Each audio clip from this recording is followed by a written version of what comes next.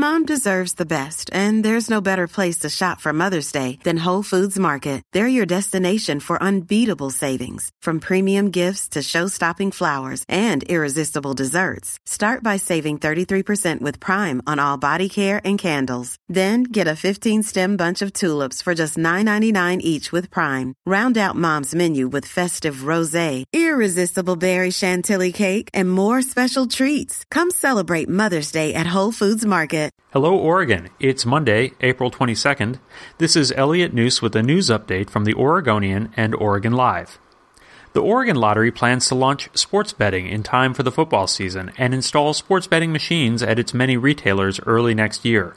The U.S. Supreme Court last May struck down the federal law prohibiting sports wagering, and Oregon officials want to be at the forefront of the national sports betting bonanza that could result.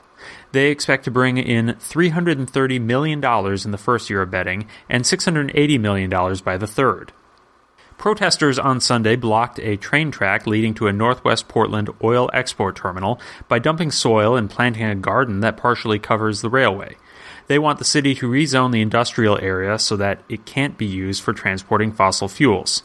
The terminal, operated by Zenith Energy, has come under scrutiny because it has brought a growing number of oil trains through the city, each carrying messy Canadian tar sands crude. Protesters say they intend to stay and, if necessary, face arrest. Nearly 2 years after H Mart announced plans for a Southeast Portland store, the Korean grocery chain hung up some colorful balloons and opened its doors on Belmont Street.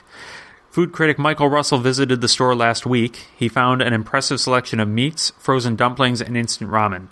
But the small-scale store's selection of prepared food is limited compared to its suburban locations, and Russell was unimpressed with the hot foods that were available. For these and more news stories, pick up today's copy of The Oregonian or head to OregonLive.com.